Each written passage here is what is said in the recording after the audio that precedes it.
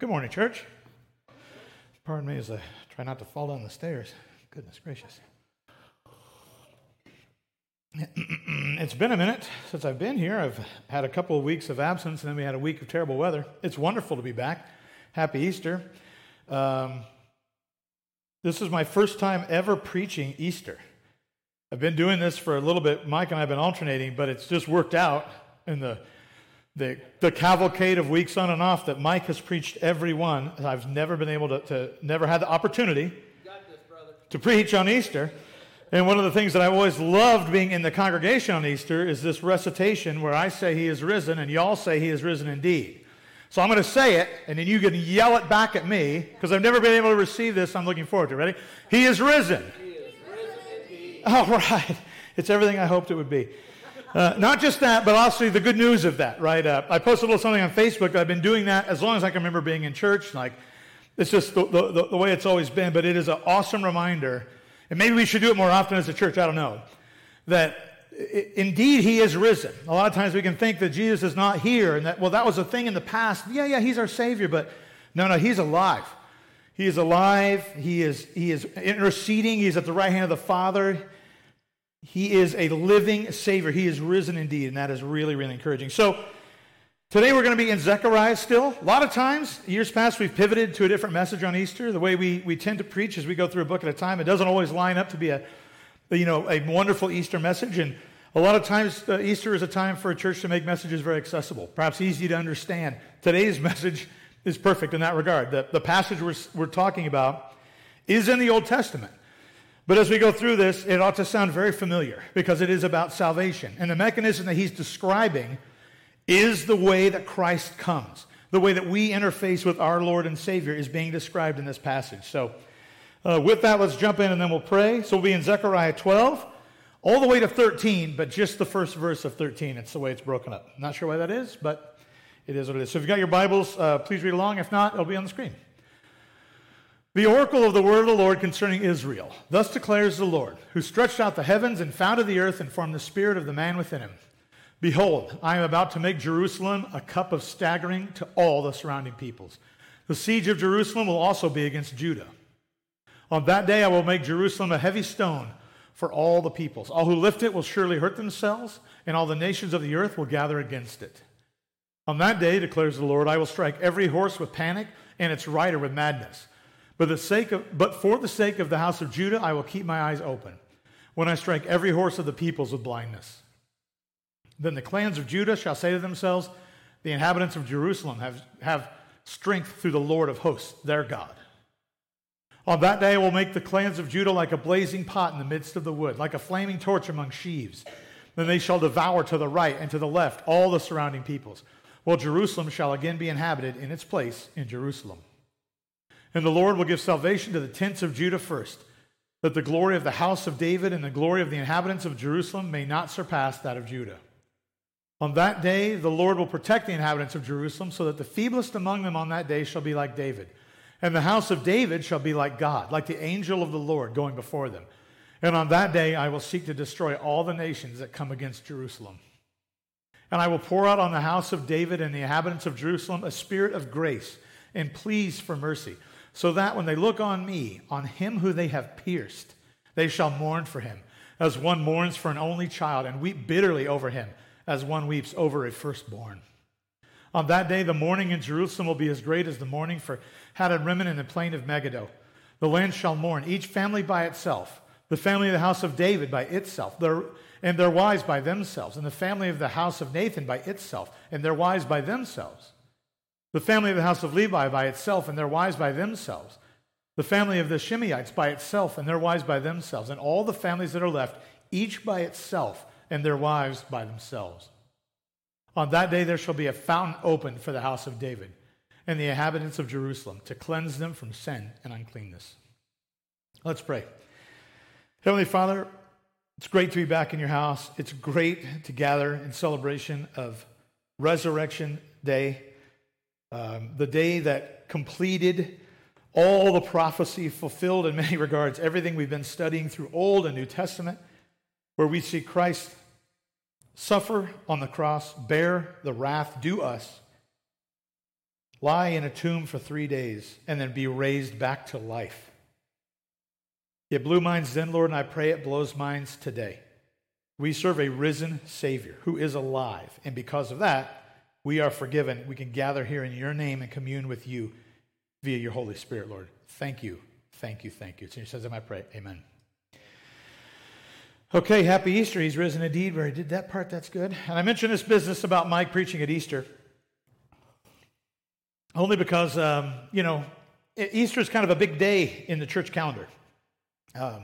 We see sometimes some familiar faces that we haven't seen in a minute, maybe some new people that just straggle in. You never know. Churches all over the city are going to be in the same mindset of trying to get a message put together that might be really, really appealing or exciting. And sometimes we could trend maybe a little, maybe a little too much in that regard to preach a very familiar message. Today's scripture, though, as it often does, this is, and Leah kind of mentioned this, it's surprising how often it aligns perfectly with Easter Sunday. Zechariah is not your typical Easter book, but God. This chapter specifically is right where we want to be. So let's talk about it a little bit. As we went through this, it kind of starts at the end times. I know it's been a couple of weeks, several for me, but a couple of weeks ago, where Mike ended in Zechariah 11 was sort of this notion of it's going to be really bad. I'm turning you over to some pretty lousy shepherds, right? And that's what you want, and that's what you can have. But here what we see is this idea about there's a means, that's a means to an end.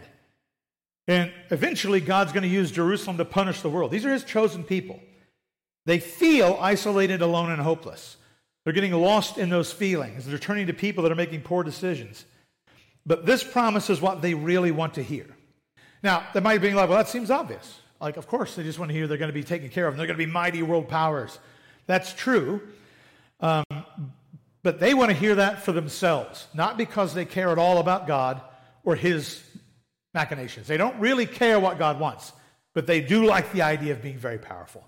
We know this because they're willing to steal from one another, cheat one another, do whatever it takes to garner money and power inside even their own walls, putting up with terrible leadership, punishing family members, stealing and harming their own community in an effort to get richer. Now what they're hearing perhaps is, whoa, boy, look at here, one day the whole world's going to bow. Jerusalem will be used to basically incinerate all this. It says Jerusalem will be a heavy stone, a stumbling block. The world will try and move Judah, but they'll fail. And this is going to make the world madder yet. They're going to try to come against this kingdom, and it's not going to work out very well, and they're going to get even more incensed. And God's fine with that because he's not done. What he's talking about is these end times aren't going to be a piece of cake for you. There's tough times ahead, but just know that all of this I'm in control of it 100% through and through. We see some mentions here of blind horses and mad riders. If you've been following along, we've seen horses and riders, different colored horses, different types of riders mentioned all throughout these prophecies. They were sent out to do things. They wanted to go check on the peace, and they all came back and said, yeah, the world's at peace. It's good. Right?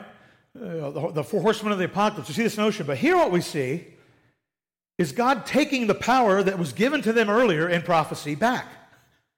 The riders are driven mad. The horses are stricken blind. Lest you think that those horses and riders, which most agree that most likely represent various powers of the world being leveraged by God, now what God's saying is, I'm done with that. Yes, there was a time when I needed the horses and riders, when I chose, not needed, right, but I chose to have the horses and riders do this work. Not now. That is over. Horses and riders. Boom. Horses are blind, they're ineffective, the riders are driven mad, they can't do anything anymore. It's completely falling apart.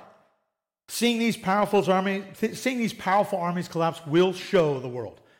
Now people are going to be paying a little bit closer attention. Wait, what's going on? I thought they were an unstoppable force. We can't believe what's happening. How quickly they got toppled. And the world will know God through Jerusalem. And this is a comfort to them. You are not forgotten. You are not alone. Know that. Believe that. And why? Because I am your God, and you are my people. And that should be enough.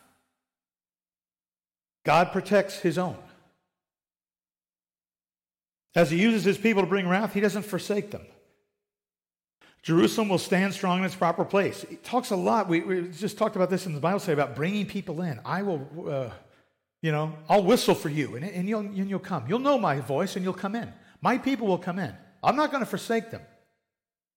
And the strength that they're going to stand in comes from God alone. Then we see this really interesting quote, that the house of David shall be like God. This is in verse 8. On that day the Lord will protect the inhabitants of Jerusalem, so that the feeblest among them on that day shall be like David. And the house of David shall be like God, like the angel of the Lord going before them. It sounds like maybe somebody there. Maybe came from the house of David. Very powerful. Maybe somebody yet to come. Now, what they want isn't a savior. What they want is a warrior. We want the big rider, the one that's going to show up with the biggest sword and the biggest horse and just start getting work done. Our mighty warrior king. That's who we want, right, everybody? Yay! We're going to be strong again. Mighty nations here in the world. They want the same power that the other nations crave. They don't want God's will. They're not really interested in that, insofar as does it make us more powerful or richer or more comfortable. We're exiles and we're suffering, and we don't want to do that anymore. We're tempted almost to go back into our captor's hands because at least living was a little bit easier there. And then we see something very interesting. They look upon him who they have pierced, they will mourn. And the way this mourning is described is not just any mourning. It's not like they're bummed out or, they had to take a half day or compose themselves, but deep, sorrowful mourning. And we see God comparing it here as one mourns for an only child and weep bitterly over him as one weeps over a firstborn. Now, these would be very tangible feelings from many people. In today's world, it's shocking. It's always upsetting, don't get me wrong. But it'd be very shocking if somebody lost a child during childbirth or lost a mom during childbirth. Because we have pretty good health care that watches out for those sort of things. It's not bulletproof, I get it, but we have a lot of protocols in place to try to prevent things like that from happening. But in these days, you never know. But the pain was the same. Pain was the same. And the mourning that he's comparing this to for him who they have pierced is like mourning a firstborn child, an infant. Sadness, deep, unrelenting, crippling. And he mentions that it's going to be isolated to each person. Each family will mourn themselves. Their wives will mourn, each by themselves. It isn't a protocol-led mourning that they're describing here. This isn't a funeral service.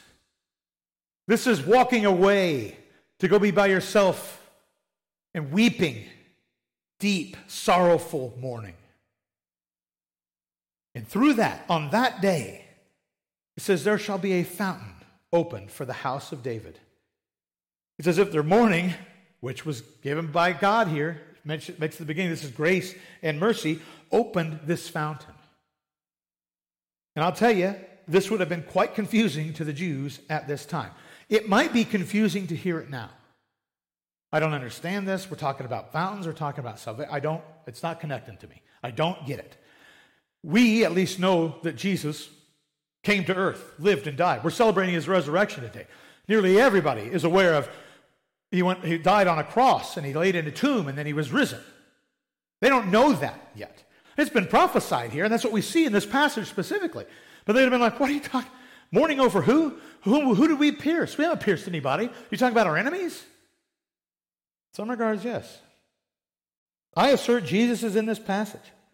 The truth of Jesus, the resurrection, his death that we're celebrating today, is being taught to these exiles. Just like today, people want hope that is eternal.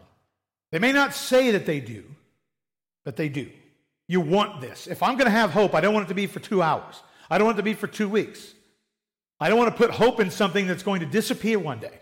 I want hope in something that's eternal. And this chapter starts with the promise that God will save his own. He starts at the end for a reason. All this will be redeemed. My people, I'm going to use them to basically wipe out the world and regenerate as I see fit the world around them. They'll take out every nation at my beck and call. This nation's a threat. They're a big horse with a crazy rider. Horse blind, rider mad. Next. Easy money. It's no problem for God. I have you taken care of.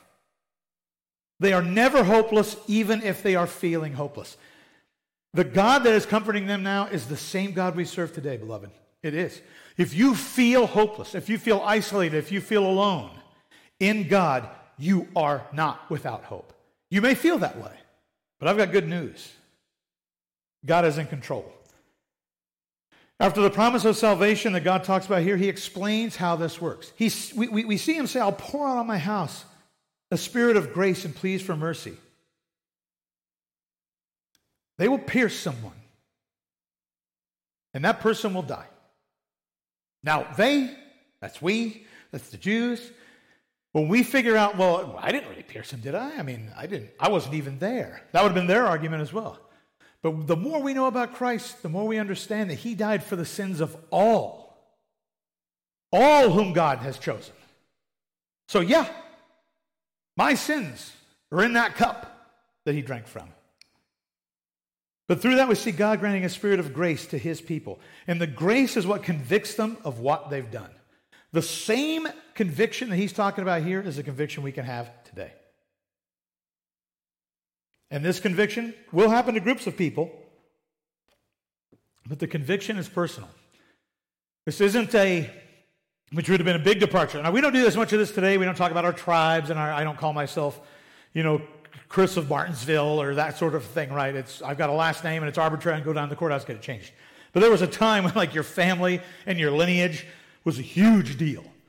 Not so much anymore, but in these times, it was very common to say, well, I'm a Levite, so I'm in.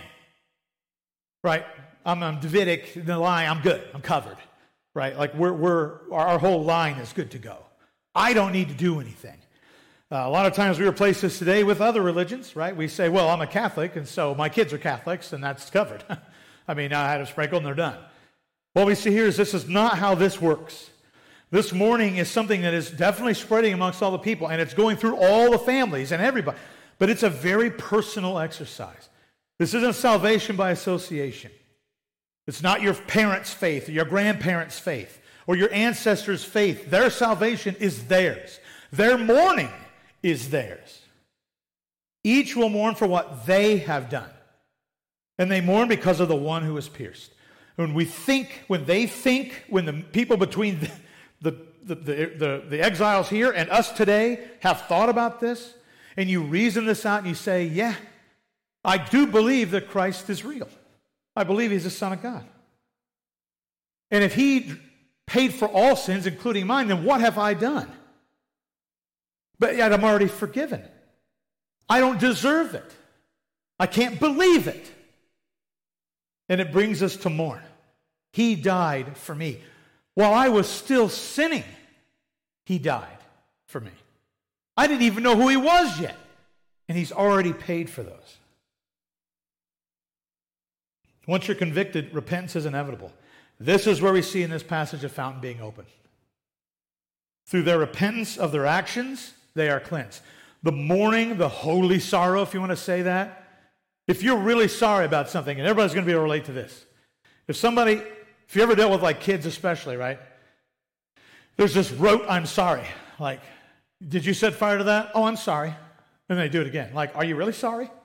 You don't seem sorry. You're sorry you got caught, but you're not sorry you did it. Well, same difference, right? No. What we're seeing here is this notion of sorrow, this deep sorrow for mourning, is a sorrow that is changing you. I cannot believe what I have done. I cannot believe the price that was paid for what I have done. And I want to do things differently now with the help of that person who saved my life. There's a very romantic thing that's in tons of stories about if someone saves your life, you owe them a debt. You see this cited in movies occasionally. Hey, I'm your slave now. I was doomed to die and you saved me, so now I serve you for the remainder of my time on earth. That romantic notion is exactly what we see described here. Other people have glommed onto this and put it into fiction and other stories, but the reality is the same thing. When somebody saves your life and you know beyond the shadow of a doubt that without them you were dead, it changes you. I think there's a lot of people today that hear this story and say, I guess he saved my life, but you don't really believe it. You don't understand the depths of your sin. You don't understand what Christ did. That is what we're talking about here. Through that sorrow, that desire to change, that understanding of who Christ was, they're cleansed from all sin and uncleanness. It's gone. All of it's removed from them.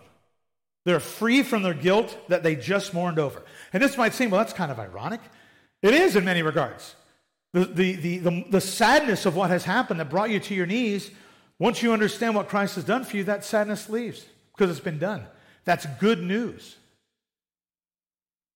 So you might be thinking, how is this an Easter passage? Well, today we celebrate the resurrection of Jesus Christ. The truth is, well after this prophecy has occurred, he drank fully from the cup of God's wrath that was due for us.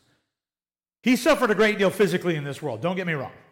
If you've ever seen The Passion of the Christ or read the descriptions of what he endured as a man on earth that day, it's horrific. It's horrific. Absolutely horrible. It'd turn your stomach.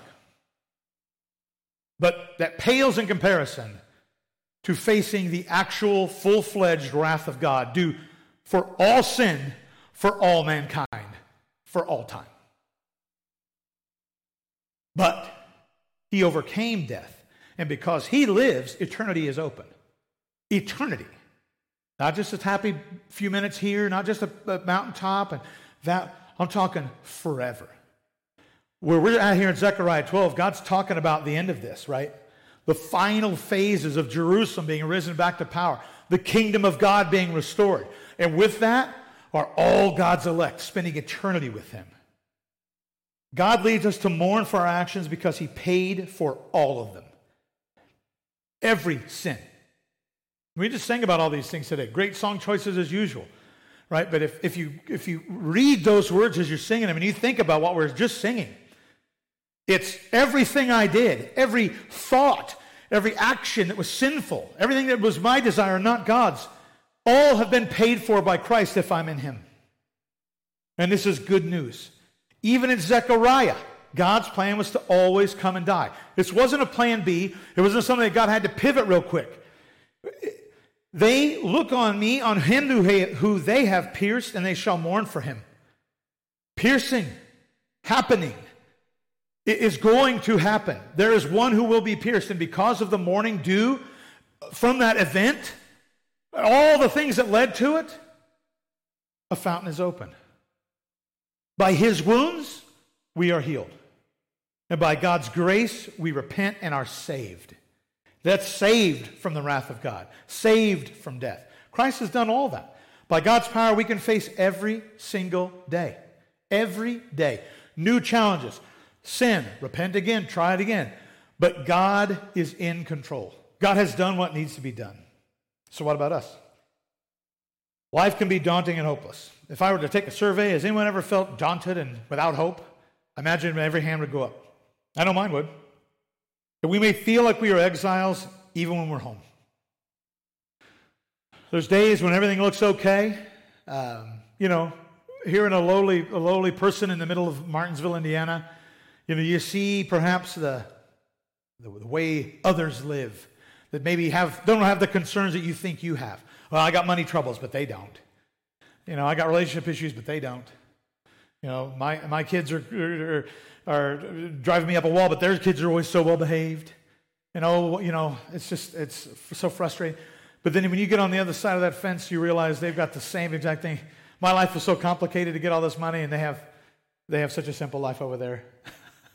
It never ends. Trying to make our home here is very, very, very difficult. You'll never end that process. If you ever wonder why people that are very rich and famous take their own lives, it's because there's no hope there either. Money, no hope. Property, no hope. Fame, celebrity, no. There's no hope. Seems like there might be hope, but there is no hope. The hope, the true hope here, comes from God. We may feel hopeless and vulnerable, but God promises us, just like the Jews in Zechariah, that he's still in charge. If we feel isolated, if we feel lonely, if we feel completely battered and broken and destroyed, if we are in God, we are covered. We turn to him. We cast our cares on him. You might think God's in charge without a single doubt. I will tell that 100,000 times. There's no question in my mind that God's absolutely in control. If you feel like you're calling all the shots, you're fooling yourself. We've studied this a lot here in Zechariah. We see tons of people being brought up into power, thinking they're doing something very clever on their own, but in reality, God's still sovereign over that. He's put them in position. The things in your life that are great, God's sovereign over them. The things in your life that are horrible, God is sovereign over them. The doubt, the loneliness, so sovereign. Sovereign over all of it. These passages demonstrate it all the more. God knew then what he would do, and we're here today because of it. I can tell you right now, I stand here because of the work of Christ on that cross. Nothing I did. Nothing I did. How does it work? Everything needed for your salvation has been done. We know it's good. It's covered in the Old Testament. It's fulfilled in the New. It's finished. When Christ said it is finished, those words, you talk about like resonating through history. Brothers and sisters, I'm telling you, that is the good news. It is finished. Everything needed for your salvation has been done. There's no more, I got to tidy this up, I need to get this in order. No, it's ready to go today, right now. God moves us to repent for our sin, and we mourn our actions and commit to avoid them. When you are in Christ, there is a desire to do better, of course, but not because you're earning your way to heaven. It's because you want to emulate your Savior. You want to follow the instructions of that person that saved your life. You become committed to them, indebted to them, by your choice. God opens a fountain that changes us, makes us holier and holier. That's not on us either. This passage that we study today doesn't end when on their day there'll be a fountain open, and then then by thinking about it, they'll go home and cleanse themselves. No, the fountain opened for the house of David and the inhabitants of Jerusalem to cleanse them from sin and uncleanness. The fountain does it. That fountain that changes us makes us holier and holier. The $10 word for that is sanctification. It's a process. It begins the moment you say, this is true. There was a man pierced. Pierced for me, for what I did. And I feel bad about that. Really bad about that. But I think I want to do better than that. But I don't think I could do it on my own. If that's where you're at, you are in the right place. Let the fountain do the fountain's job and be overjoyed and worship what God has done to bring us here. The fountain is saving faith in Jesus Christ. And you'll notice they don't build the fountain. They don't manifest the fountain. They don't construct it like the temple. This is something completely from God. God opens it. When God decides it's time to be open. The great news for us is it's open today. This time has come. Jesus' work has been fulfilled. If it seems too simple, thanks be to God. It's simple on purpose. There's a lot of folks all through time and history. And God clearly didn't want to put a bunch of hurdles where you had to pass a test and demonstrate something, jump over this bar, do 100 sit-ups. None of that. I can tell you, though, there's a treasure of knowledge and wonder in the Word of God. Coming to Christ, understanding that sorrow, that mourning, should draw us to a place of wanting to know our Savior better. I want to learn more. I want to understand the fullness of Christ. I want to understand as much as I can about God and Christ and the Holy Spirit. I understand that dwells in me. I still don't understand what that means. It's all in the book. It's all in there. We study it every week, not because we're required to do so to get into heaven. That's not why. It's because we want to learn more about God, who has done everything needed to get us into heaven. So please don't take my word for it. Read it for yourself. And as usual, if you'd like to talk further, or if you have any questions, we'd love to talk to you. Anybody here, I'm sure, would love to talk to you. But Mike, myself, all day, guaranteed. Please don't leave with questions. So we'll end with this. Call to action. I've been up there in a minute. If you're called to mourn, if you're hearing this, you're thinking, that's me, I want to do better. I believe this to be true, and my heart's broken because of it. Welcome to the family. We want to pray with you. If you're called to rejoice today, we rejoice with you. He is risen indeed, right? If you're in Christ and this is like, yeah, this is good news and I know it and I believe it and it's true and I'm on the path. And today is a great reminder on Easter Sunday that yes, he did. He suffered and died, and that's heartbreaking and that makes me sad. But then he came back and I'm experiencing that new life in Christ. I am a new creation. not just a cleaned up old creation. It's new. Then we rejoice with you. And if you're called to pray, we'll pray with you. Finally, if you're wanting to be called, but you don't feel called, if you want to be saved, but you're not feeling tugged in any way at all, maybe you think what I'm saying is true, but I can't, you're describing a feeling of wanting to mourn. I don't have that. We want to chat with you about that. It's okay. It's okay to feel like I don't get it. I don't know if I want to get it. Kind of sounds like this is going to open a door that may be difficult to close. I don't know if I really want to commit my life to this. We want to talk about that. And I'll tell you right now, there's no secret magic words. There's no magic prayer that you could say that's going to square it all away. It is 100% God working through you. God changing you. But we want to be a part of that.